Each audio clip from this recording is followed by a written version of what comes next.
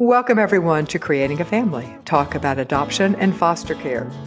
I am Dawn Davenport. I am both the host of this show as well as the director of the nonprofit, creatingafamily.org. Buckle up, guys. Today we're going to be talking about handling screens and technology as a family. Our guest is Krista Bowen. She is the co-founder of Screen Sanity, a nonprofit founded in 2018 to support families on every leg of their digital parenting journey to create new cultural norms for digital health.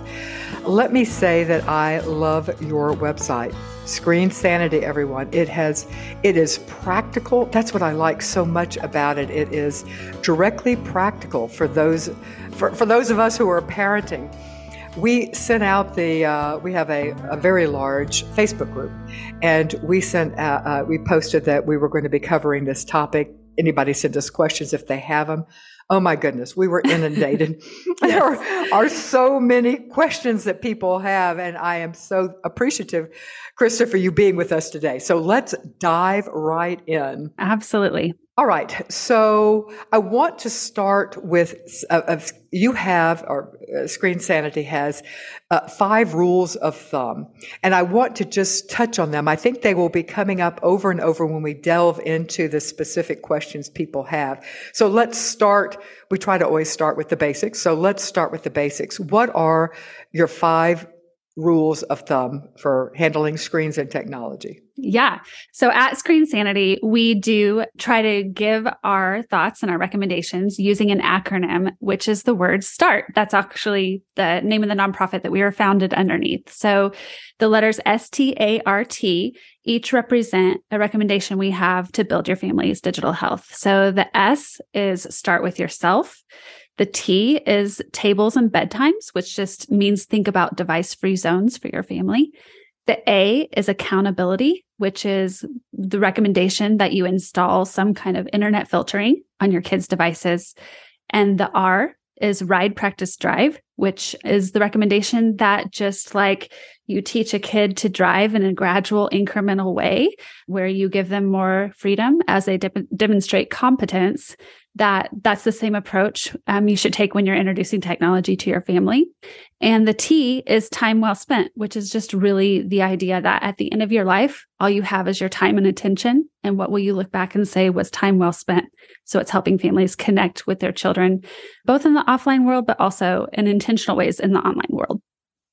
Excellent. I think that the acronym is self-explanatory, except for the beginning, the S, start with yourself. It is always hard, a little uncomfortable sometimes, quite frankly, to look at ourselves first. And there is never any place that is more true than in our use of screens. So I'd like to, if you could just expand on that one, and then we'll jump right into the questions.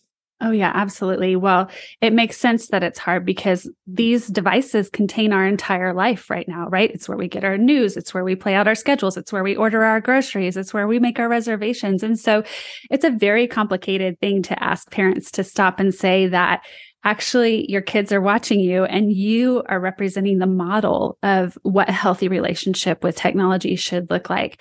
But that is where we do start, because although it is important that we are available on our devices, we also have to recognize that our kids are coming into the world looking for somebody who's looking for them. You know, I love that quote by Kurt Thompson. So I'll say it one more time, where we all come into the world looking for somebody who's looking for us. And this became very evident to our organization as we were involved in the past few years with a local campaign to prevent teenage suicide. At one of the teen council meetings, we asked teenagers, what is the number one thing that parents can do to support your mental health? And their answer, put down your phones and listen to us. And so it's painful.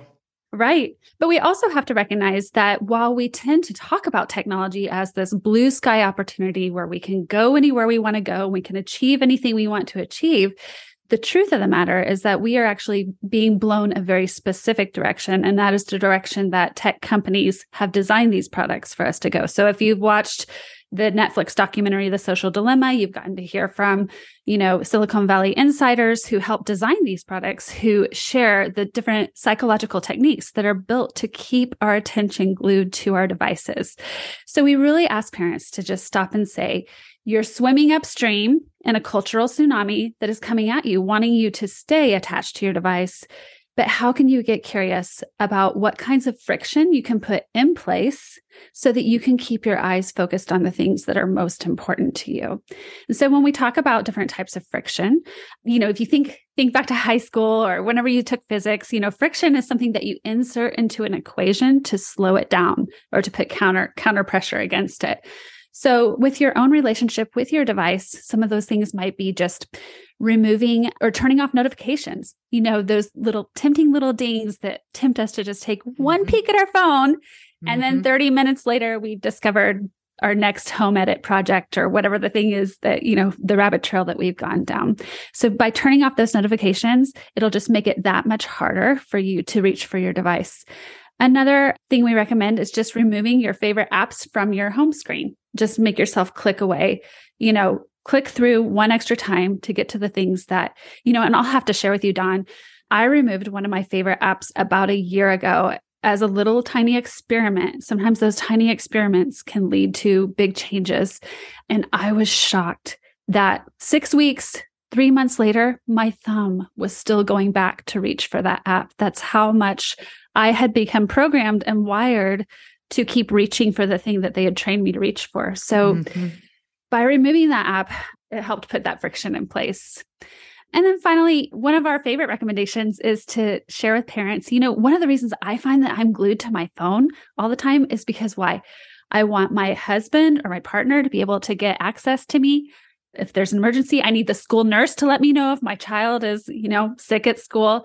And so I end up carrying this device around the house or around wherever I am because I want to be accessed by those most important people. But I accidentally find it's like a big bucket of ice cream that I just can't help myself, but, going to the bottom of. And so one thing that our team has really found helpful is learning to use a smartwatch to help you filter out some of those relationships. So I've set my smartwatch to only allow me to get dinged if it's my husband or the school nurse. And that allows me to set down my phone and focus on the tasks that I want to focus on, knowing that the most important reasons I would need to be accessed are going to get to me through my smartphone. So those are ways that we like to those are some ideas for helping support your personal digital health so that your kids can also develop those relationships.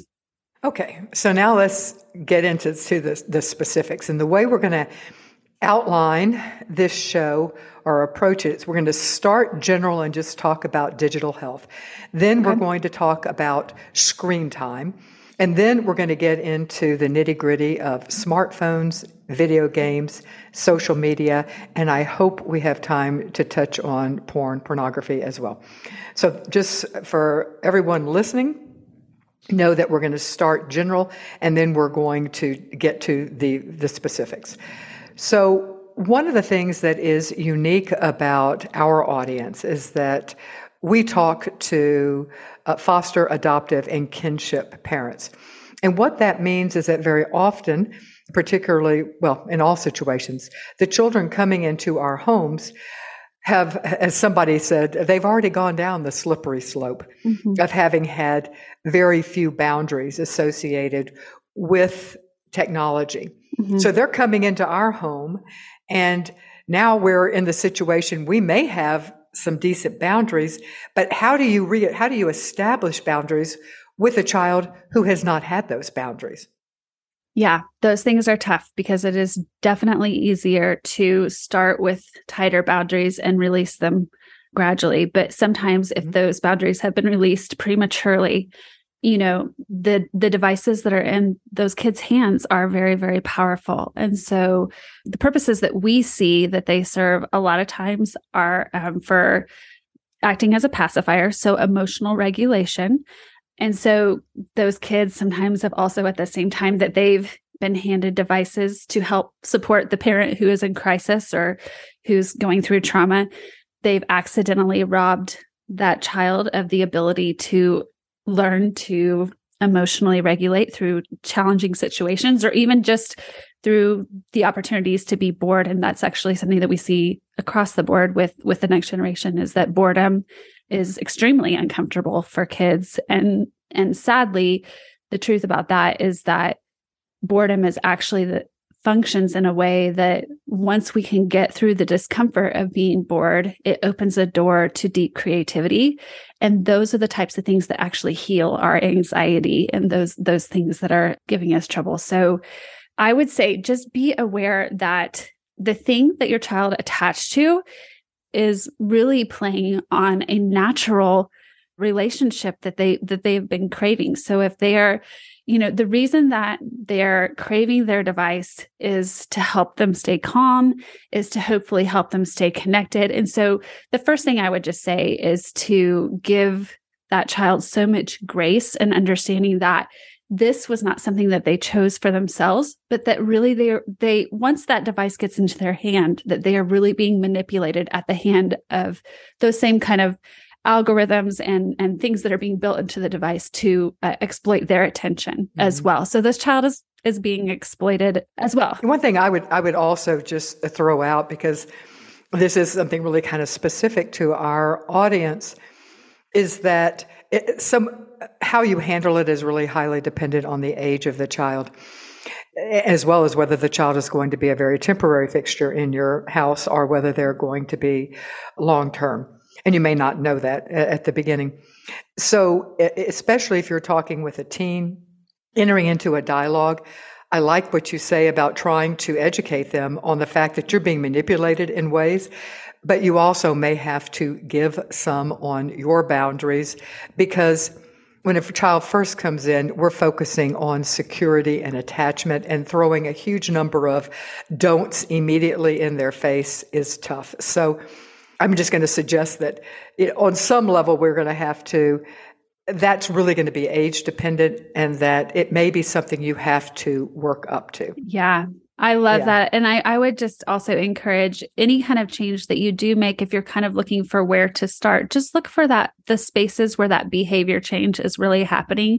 We know that when kids are overstimulated or overattached to their devices, that's when those meltdowns start to happen. And so, set out this kind of structure that says, as long as the behavior is staying calm, then, we can set our timer for however many minutes. And that's another tip, is just letting your timer be the bad guy so that you don't have to be, and kind of and negotiate ahead of time. Yep. Set out those expectations. Yep. Yeah.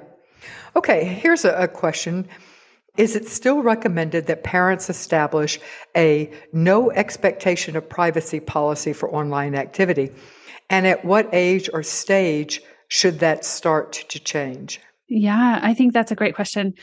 So we really encourage you to think about the whole process of introducing devices into your kids' lives as a learner's permit, that we would never put a kid on a road, without having given them lots of thoughtful coaching and instruction. And so when they are young, we tend to think of the learning to drive a phone process the same way that we learn to drive a car. We start in the back seat, right? Where we're watching our parents drive, we're seeing what they model for us.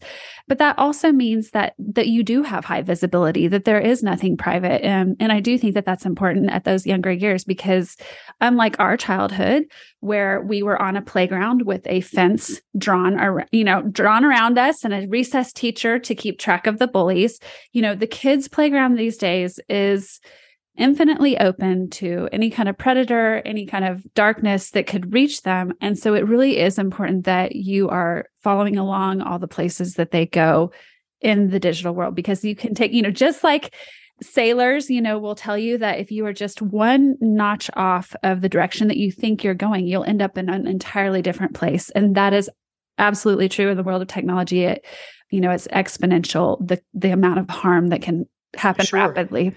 And yet, it does seem to me that your kids are going to leave your home at some point. That's right.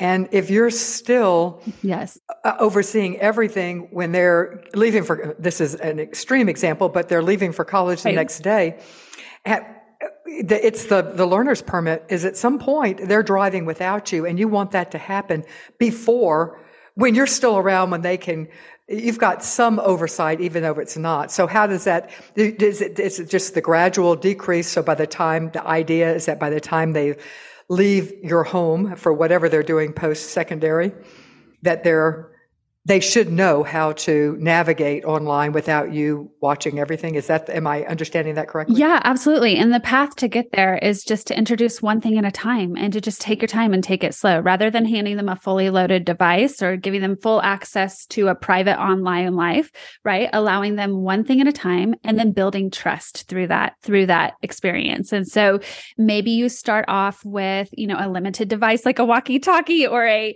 smartwatch when you want to increase that independence for your child, but you still want to kind of keep in touch and monitor them. There are kid-specific devices that are built now that allow them to increase their independence while still giving them safety. But the goal absolutely is that as you keep introducing new things to them, that you are moving them along toward a process of maturity, of self-regulation, and a healthy relationship with their child. So maybe when it's time for a smartphone, strip it down all the way to its most basic features. And then as you begin to add those features in, start with one-to-one texting. Try that for a few months.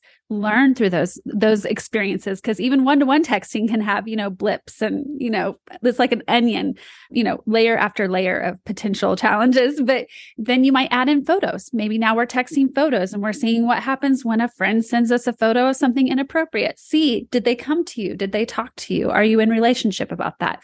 Then maybe you add on group texting and you walk through, all of the complicated layers of what it means to ghost somebody and why did that comment there make this person so angry and they left the group? And then you're adding on, one social media app at a time. And eventually, through those interactions, through those experiments, you are building trust with them so that eventually you can feel confident that, they're going to make mistakes in the online world, but they mostly have that scaffolding and that structure in place to know kind of what to do when those mistakes happen. Okay. Is this conversation today timely for your family? It certainly is for mine. Thanks to our partnership with the Jockey Being Family Foundation, we want you to know that we have other free online courses that are also directly relevant to your experience as a parent. These courses are on the creatingafamily.org's online parent education center. You can go find these free courses at bit.ly/JBF support. That's bit.ly/JBF support. The next question, we got several variations on it, and it's basically handling different rules from their friends. And one mom was saying that her child's friends at school have access to pretty much everything, Facebook, Fortnite, TikTok, whatever. And they've had this for a while. And while she is clear in her own rules, she also worries that her child is being left out, since kids do share a lot online. And she says that her daughter was called weird last year because she didn't have access to all this. Her daughter is 9, by the way. Mm-hmm. But she said, still, we don't want to hurt her self-esteem or for her to lose the few friends that she has. Mm-hmm. Mm-hmm. It's so challenging. It's a very hard topic to challenge for your kids alone. It's a very hard topic to be the only family doing things an intentional way in a sea of people who are doing it a different way. But I think, the number one most important thing is that your child is in relationship with you and that they have a picture of the why. They know why we are doing it differently than other families, and that they feel equipped to be able to share some of those things. Our family knows that when young children have TikTok and that the algorithms can just keep you on phones for too long and then you miss out on opportunities to connect as a family. And we choose that. So equipping them with the why to be able to share with their friends is one thing. I think another bigger, broader passion of ours is recognizing that it's important for us as parents to get on the same page. These kiddos, I can't tell you how many times we've had a session of parents, and one parent has raised their hand and they've said, "Well, I gave my kids Snapchat in 4th grade because they told me they were the only ones who weren't on Snapchat." And another mom in the room raises her hand and says, I only gave my kid Snapchat because your kid told me that they were on Snapchat. I only gave my kid a phone because they said that you had a phone. Well, we only had a phone that was stripped down, or it was a play phone.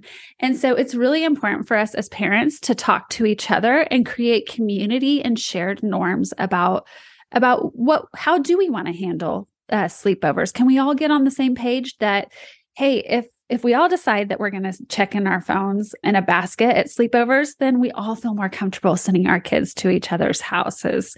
And actually, our organization is designed with lots of resources to equip you. If you are in a situation where you are feeling like, I'd really love to have this conversation with grandparents about pornography, but I just don't know how to start that conversation. It's an awkward conversation. I don't want to shame them or blame them or accuse them. Grab one of our blog posts. Grab one of our books and just hold it out and say, I was reading this and I'm curious what you think, and start a conversation, because the more that we can get on the same page, the less we will have to battle that FOMO, that fear of missing out, or that we are the only one.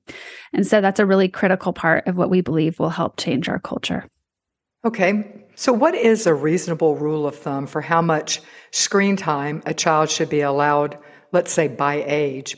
And then we need to talk about what's considered screen time, because that also differs. So let's talk about, is there a rule of thumb for how much screen time is good for kids to be online, depending on what age? Yeah, that's a great question. And those questions are related. So the recommendations for the amount of screen time are changing overnight. Obviously, they were kind of at one place before the pandemic, and then the pandemic happened. And then it was like, okay, that's not realistic. And so, and even, between families, different families have different needs. They have different ways of operating. We've got blended families, split family. We got all kinds of family situations. Right. And so I think we have to be really careful about putting that pressure on ourselves to hit a magical number of screen time minutes, or a list of apps to download, or a list of apps to avoid. And instead, I would invite your listeners just to take a deep breath and reframe how you think about screen time.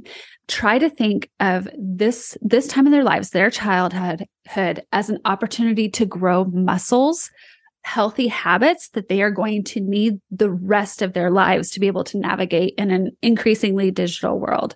So these are things like being able to put your phone away at night and sleep through the night, right? Being able to set your phone down without having a meltdown so that you can have a family meal. Those are the kinds of things that are actually going to be more important when it comes to, I'll have parents ask me, how many, what do you set your kids' screen time limits? And I'll say, you know what, we actually, we focus more at our house on bedtimes and device-free zones, because just that's, this generation is living in a world where everything is happening online. And so then that kind of maybe segues into your second question, is how do we teach them to think about the time that they are online? Because not all times online are created equal, right? Mm-hmm. And right. So the easiest way I think that we know to explain it is to just really focus on times when you create and times when you connect, and minimize the times when you're just consuming, right? Like a food pyramid, those are different kinds of nutritional value. So times when you create, what might be, doing your schoolwork, might be building or drawing or using technology to imagine or make music. Times when you connect, those are times when you are experiencing reciprocity. So a lot of our kids and our online life right now consists of one directional messages that are streaming from our social media feeds or from whatever. But anytime that you can choose online interactions that involve a back and forth conversation, like we try to encourage parents to think of it like a tennis match, back and forth. Those interactions do an amazing thing in the human brain. They release the hormone oxytocin. It's the hormone that is, you probably talk about oxytocin a lot, but oxytocin is this amazing bonding hormone. And another benefit that it has is it acts like a Pac-Man, and it eats up cortisol in our bodies, which is the stress hormone. So anytime you can do FaceTime, Zoom, when you are talking back and forth with somebody using technology, that's a totally different thing than just going down a rabbit hole of binging on TikTok videos where there's nothing healthy or productive coming from that. Mm-hmm. So you're the recipient only, and you're just a passive recipient for the streaming. So how do you handle when the question is handling any form of screen time when the parent sees negative behavior coming from what feels like any amount of usage, screaming, yelling, crying, whining, not wanting to let go of the device, things such as that. How do you handle, you mentioned earlier that this is a sign that the child has had too much. So at this point, and don't make it specific to any type of device, or any type of screen, whether it's a video game or a phone, let's just say in general, if your kid is not able to stop gracefully utilizing it, what is that a sign of, and how do you handle it as a parent? Yeah. I mean, it's a sign that their brain is overstimulated and it needs a break. Their brain needs a break. Their brain needs to calm down. And so, I will just share, if it's okay, I'll share a personal journey that I've been on with my own kids. And I actually haven't ever shared this, but my son got really attached to video games when he was young, and it kind of crept up on me. I didn't really realize how attached he was until we started having these tantrums and these meltdowns. In our experience, I had to remove that completely from our home for several months to allow his brain to just break that attachment to that device. I know that we talked a little bit earlier about how that's not necessarily realistic for some of the kids and the families who are listening. But giving his brain that chance to reset also gave us a chance to reset in terms of casting a vision and developing a roadmap for where I wanted him to head when it came to video games. Because I know once he leaves my house, he can play video games anytime and every time, all the time. When we hear stories actually a lot at Screen Sanity of college freshmen who are not making it through their freshman year because of gaming addiction. Yes. So, or porn addiction, either one. I mean, both are, but certainly gaming is, and kids just not leaving. We hear that as well. Right. So we try to leaving their room, I should say. Yeah. So I've tried to take the long view with him to say that this isn't just about me managing this tantrum. This is actually like a built-in skill set that I'm going to have to teach him, which is this self-regulation. And so what we did then was we started very incrementally experimenting. Okay, let's try 15 minutes on your device. I'm going to set a timer. If we can turn the timer off and you don't have a meltdown, maybe next time we'll try 20 minutes, and so on and so forth. And so we got to a point where, he can have 45 minutes of, his video game. I can set the timer and he can log off without a meltdown. The next step for us then was, hey, buddy, I want you to set your own timer. And I want you to show me that you are aware of your need to stop yourself before you get to that meltdown point. And so we've gone through that process. And now it's really to the point where he can say, Mom, can I game? And I can say, have you done this, this, and this? Are you okay to, do you have the free time to do that? And he says, yes. And I say, okay, go do it. And he goes and he sets his timer, and he knows that that's a way to take care of himself, because he's learned to identify when I go beyond that limit, I feel crummy. I feel zoned out. I just feel like I'm going to melt down. The other thing is teaching them strategies to, when they do get beyond that point, how to reconnect their mind to their body. And so we always encourage, when you are logging off video games, that you do so through putting a hand on their shoulder and engaging with touch, and also allowing them to finish up the level that they're on, being respectful of, they've really invested some of their mental energy toward this. And, let's be respectful of them. Let's have a mutually respectful relationship. But then afterwards, making sure that they go outside and run around or do some push-ups, something to reconnect and reestablish mindfulness for them after they log off. Since we were going to touch video games at the end, but we're talking about them now. But you on screensanity.org, you have a video game decision tree that I think is excellent, which is more or less what you just described that you did. But if you could, and we will include the link, everyone, in the show notes or the course notes. But can you just briefly describe what the decision tree is? Yeah. So the decision tree was developed by Susan Dunaway, a neurotherapist, and her whole job, all she does is she gets kids in her office who are video game addicted, and she helps reprogram their brain. So the video game decision tree really takes you through when your child asks, "Can I game?" This is like, if it's a yes, then, you say yes for 30 minutes. And if they are able, it kind of takes you through what I just articulated for you. Mm-hmm. Right. If it's a yes, if they do it without any kind of behavior change, the next time it's a yes. But if it's a yes and they have a meltdown, then then you go into this decision tree of like, either, you can give them another chance, to exit off calmly, or if you can tell that the behavior is getting so escalated, you just gently, shut their laptop or whatever they're on. And next time you're going to need to pull back the number of minutes that you do. Sometimes you don't have to throw the entire device out the window. Sometimes it's just all about pulling back and finding the right number of minutes that's going to help your child stay healthy before they get to the point of meltdown.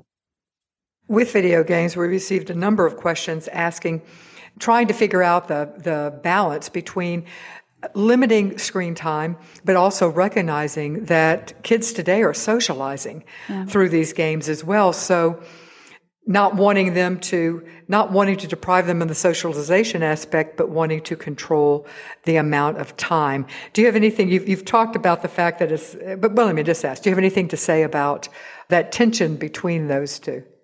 Yeah, I mean, that is a very real thing. It is very real, especially for boys. That is a huge place where boys spend a lot of their time, but it cannot replace in-person relationships and in-person friendships. And so this is the burden that today's parents are carrying like no other generation has had to before, which is that it feels like an easy button to let your child have that social time through video games. And it's great if they can do that. It's even better if they can also have times with those same people in person or different people in person, because we hear a lot of stories of kids who do not become socially developed. Adept was the word.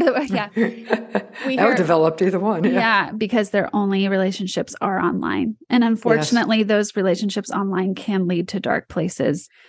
Not always, but it's just important to balance that out with in-person eye contact, reciprocity, oxytocin, all of those things to help boost their mental health. And I know that that's hard. That means what you're doing is you're driving to more places so that your kids can get face-to-face. The parents are the ones who carry the burden then. If you are going to take this path, it is not going to be the easier path. It is going to be a path that involves you finding ways to get them to the places and to help them foster those relationships that will actually bear fruit in the long run.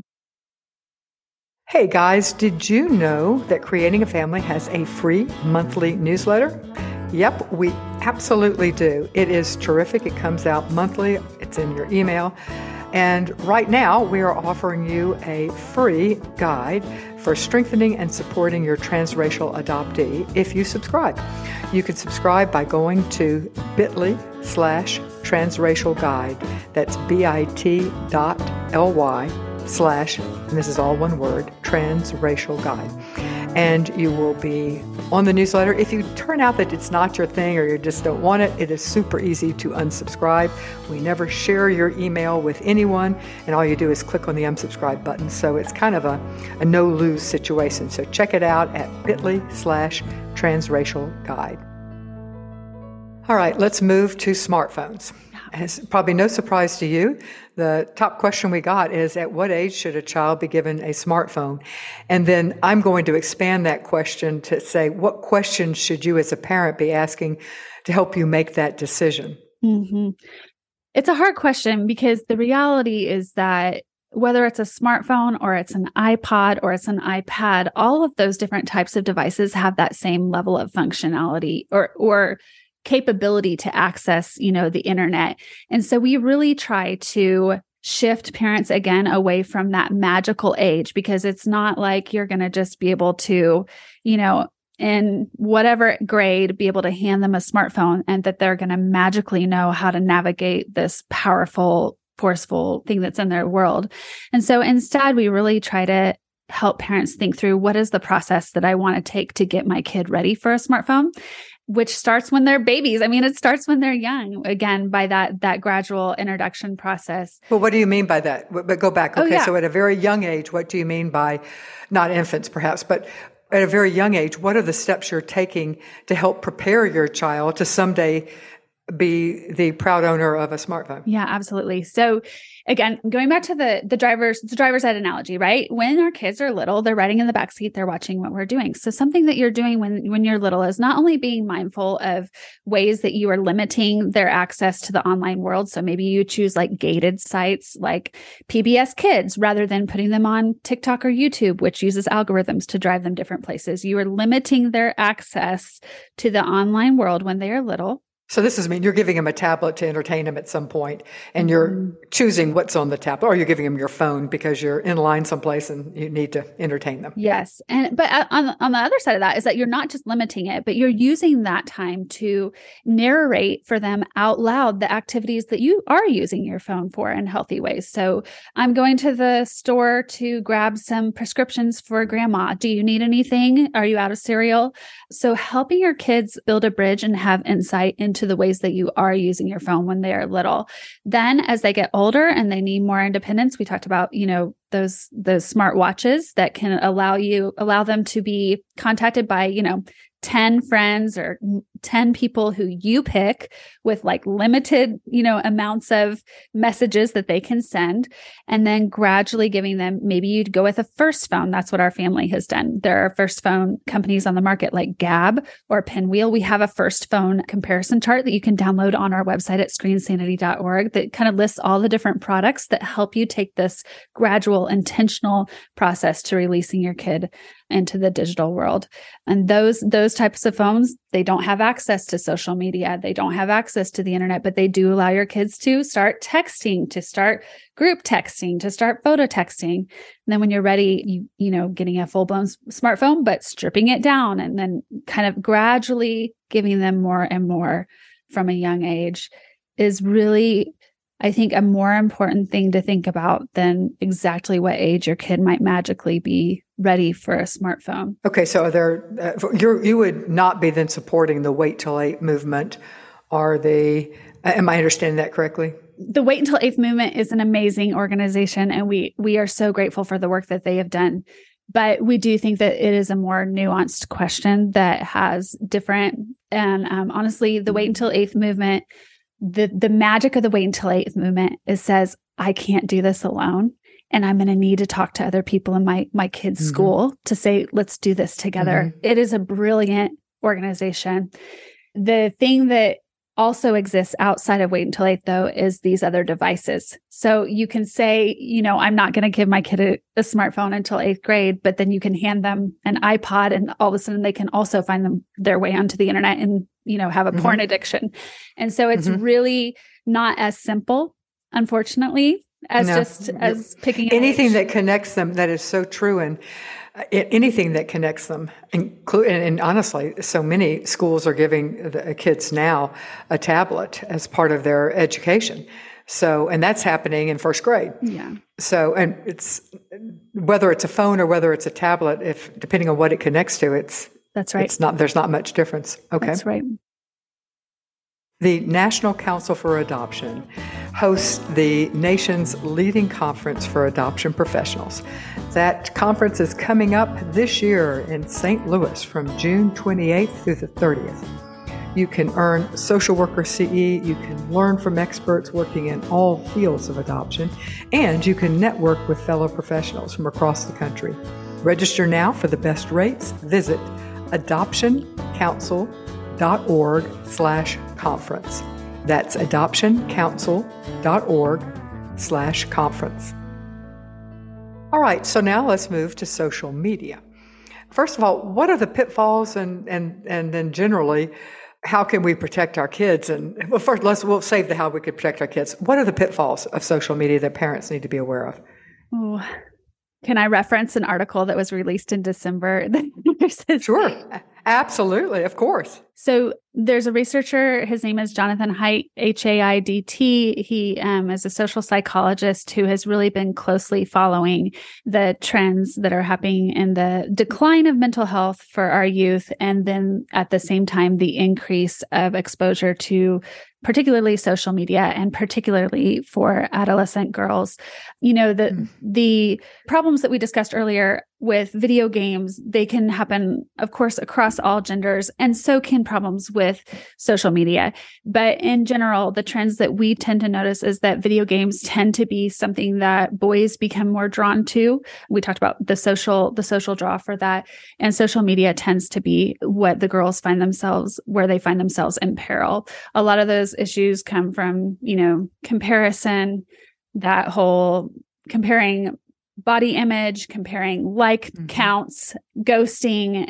There's just, Jonathan Haidt in this recent article just talked about how, if we put our kids out, if we physically took their bodies and we put them into outer space, their bodies would not grow normally. They would not form normally. They wouldn't be able to grow healthy bodies. And he basically said in 2012, when we took our kids and we put them into social media, it was like throwing them into outer space socially. They have not been able to experience the same normalcy. And so when we interact with our kids, something that we share is that only 14% of them have ever had a helpful conversation with an adult about technology. And I think that attests to this generational gap that exists between our experience as teenagers and what they are experiencing. And there are a lot of things that are the same. We are still not getting invited to the dances. We are still not getting, making the basketball team. But the difference is that now kids are seeing it everywhere and they're exposed to it online. They're getting caught in the middle of all kinds of mixed meaning making through all the conversations that happen about those disappointments. And at the same time, they're growing up without the emotional connection to an adult or a parent to process those normal teenage experiences with. So we kind of put them in a situation where they are under a pressure cooker with nobody to process it with. And so, a survey last year showed that 44% of American teenagers say that they are persistently sad or hopeless. And so all of this obviously is compounded by the fact that we are coming out of a global pandemic, but it also is compounded by the fact that we as adults have to recognize that there is a generational gap, that they don't know how to talk to us about the things that they are experiencing online. And so that's really why our organization exists, is to try to help parents step into the arena and stay curious, be a safe place, recognize that these experiences are so different, and stay educated and in the game as you are trying to help grow these kiddos up into healthy adults. And I think all actually of the social media have an age limit. I think it's 13 across the board. But other parents are not following this. So, and when we've talked about age limits before with you, you're saying it's less important about the age and it's more important about how we're introducing it in the process of the analogy through driver's edge, where we're letting them observe. And so, do you take that approach with social media, or should there be an age limit? I love that question. That's a fantastic question, because the thing I would love to share with your listeners is that the age 13 is an arbitrary age that was assigned by the tech companies themselves. And so I'm not even sure that I'm quite sure that there is not a ton of research about what's healthiest for our kids in assigning the number 13. We know from decades of research that children's brains are still in development in those formative years, and that the prefrontal cortex, which is the part of the brain that helps you control your impulses, make smart decisions, it is still developing until I think age 27, but it is definitely not developed by age 13. It is more developed at age 16. It is more developed at age 18. And if I think about my own experience, I got social media, well after college, whenever I was, a young mother. So I definitely had that prefrontal cortex in place that helped me navigate the social media world. And I still struggle with it. I still struggle with all of the complicated. And so if you imagine that you literally developmentally don't even have that in place to be able to navigate it, I think that there is wisdom in saying that social media, adding that into the mix of smartphones, makes it an even more intense situation especially for an adolescent child to navigate. So what's a parent to do? How do we adapt the approach that you recommend of ride, practice, drive? How do we do that with social media? Because if everyone is on social media, how fair is it? And maybe you're going to say it's totally fair to say, no, you just don't have it. But then I also go back to the fact that our role as parents is to train our kids so that it's not a magical age of 18, but at some point they're moving out. And it is our job to have them prepared. And I speak as somebody whose children are out of the house now, and we really do have to prepare them. So how do we apply the ride, practice, drive approach to social media? Yeah, it's a great question. I think the first thing I would say is wait as long as you can, because you are going to be able to better prepare them when their brain is more fully developed to be able to think about the things that they're experiencing. I know from personal interactions and from the work that we do that while we think our kids will feel left out if they are not on social media, that in most cases, they end up feeling more left out when they do enter into the world of social media because they are exposed to so many more situations that make them feel less worthy than they actually are. So please do not be fooled by that. But when it is time for you to jump into the world of social media, I fully support and agree that you need to do it alongside your child. So watch The Social Dilemma with your kids and help them understand, like, this is the thing that we are getting ready to introduce into your life, and this is how it will change your life for sure. We have an amazing resource called the Social Media Playbook. It gives you the questions that you need to ask your kid to help them think through their boundaries, to help them think through their friends, to help them think through their lifelines and their support as they get into the world of social media. The most important thing you can do to help your kids is to have conversations with them. So don't hand it to them without planning to ride along in that passenger seat as they hit those potholes and those hazards, right? So that you can have and process those. They can be learning experiences for their kids. If you're looking for an even more practical idea, one thing that we've heard about is just starting by having a shared family account. So maybe you open up an account for your pet and you practice posting pictures of Fido. And then you have conversations about, why did it take us, 3 hours to get Fido to look the way that we wanted him to look? And why did nobody like that comment? And so starting with a shared account can be a great first step into social media, as well as starting with an app that allows you as an adult to be logged into your child's account so that you're staying in those conversations with them. And eventually, you're right, you're going to want to find a way to kind of pull the feathers out of the nest so that your kid can fly on their own. So shift from, being protective to being preparing, knowing that the goal is we want them to be able to do this on their own.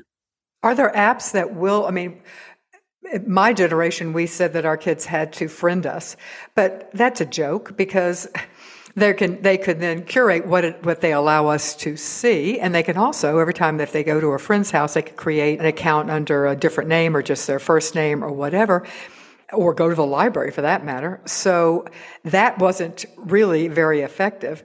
And our kids say that's why they all left Facebook, was because we made them friend us. You made us friend you. It was no longer any fun once we and they're threatening, they're leaving Instagram in droves because of the same reason. Yeah. So what are those apps, and are there just easy workarounds that our kids are going to know and we won't?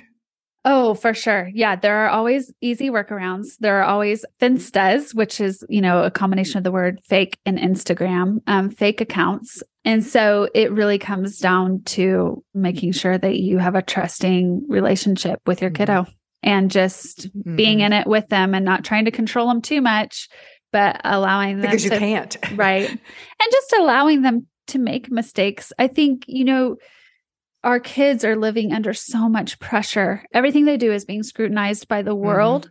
And we mean well when we tell them to have a clean digital footprint or a good online resume. But accidentally, what we're communicating is there is no room for you to make mistakes. And so be a safe harbor. One of the most powerful conversations I had this year was with a good friend who found out that her child had gotten involved in a sextortion incident. If you aren't familiar with sextortion, it is where, you meet a friend online. His was in a gaming room called Discord. You think this friend is your friend. You send them a picture of your toes. They ask for a picture of your knees. Pretty soon they've got a full-blown picture of you not wearing anything at all. And then they begin to blackmail you, saying that they will share it with your whole high school if you haven't, if you don't send them this many thousands of dollars. And a lot of times these people are on the other side of the world, and there's no way to hold them accountable. And the only safety is for your kid to be able to come talk to you so you can help them. And she said, looking back, I did everything I could to protect him, to prepare him for that situation. But probably the number one thing I did was I said, hey, buddy, you are going to mess up. You are going to make mistakes. And I know that. But the thing is, when you make them in the digital world, they'll come back 10 times, 100 times what you expected them to be. When that happens, I will not be shocked. I will be here to walk you through it. And that was the most important thing, that he could come to her and talk to her in the middle of this awful situation that he'd gotten himself into. That is the most important message, because our kids are going to make mistakes, not just online, but elsewhere. But unfortunately, online, it's forever. And that really stinks. So letting them know that you aren't going to freak. And parents think, well, that's giving them permission. It isn't. Right. Because this young man it wasn't giving him permission. He was mortified and horrified, and he still, has having to tell your mother, oh, that would be horrible on itself. So there's still a punishment associated if you're worried about that. But interesting. Well, that's a good segue into pornography. And, I really, really worry, again, if not to over assign gender roles here, but I really worry about today's young men who are having their first experience with sex, and even understanding sex or what they perceive sex to be about is through pornography. So any rules of thumb, anything you can share about what parents can do other than being aware that it is ubiquitous, and it is so much different from, it is so much more graphic, so much more violent, so much more everything than what you probably imagine. Yeah. The average age of first exposure to pornography is, we've heard, as low as 9 years old, which is also the average age of first smartphone introduction. So it is very prevalent. Today's pornography is violent by nature. I think it's something like, I have the stat here, but I think it's something like 94% of scenes portray a man being violent to a woman. Unfortunately, this is leading to dire consequences where kids, in the past who have acted out sexual assault on other kids, in the past, the chance has been that they themselves were the victims of sexual assault. Now, the only common thread is that they've been exposed to this violent pornography, and kids are going to mimic the things that they see in the online world and test them out. That's because they're curious. That's because that's normal for them. Unfortunately, oftentimes this can happen even within families, with siblings, with cousins. And this is a trend that our friend Heidi Olson is following at Children's Mercy Hospital, as she works as a sexual assault nurse examiner. And so I think just be aware that pornography is probably going to cross your path. Probably, nix the word probably. It will cross your path. And the best thing you can do is to, again, have those conversations with your kids and start them younger than you think. One of our favorite resources is called Good Pictures, Bad Pictures. It's a book by Kristen Jensen. You can order it off of Amazon.com. There is a junior version for ages 3 to 6.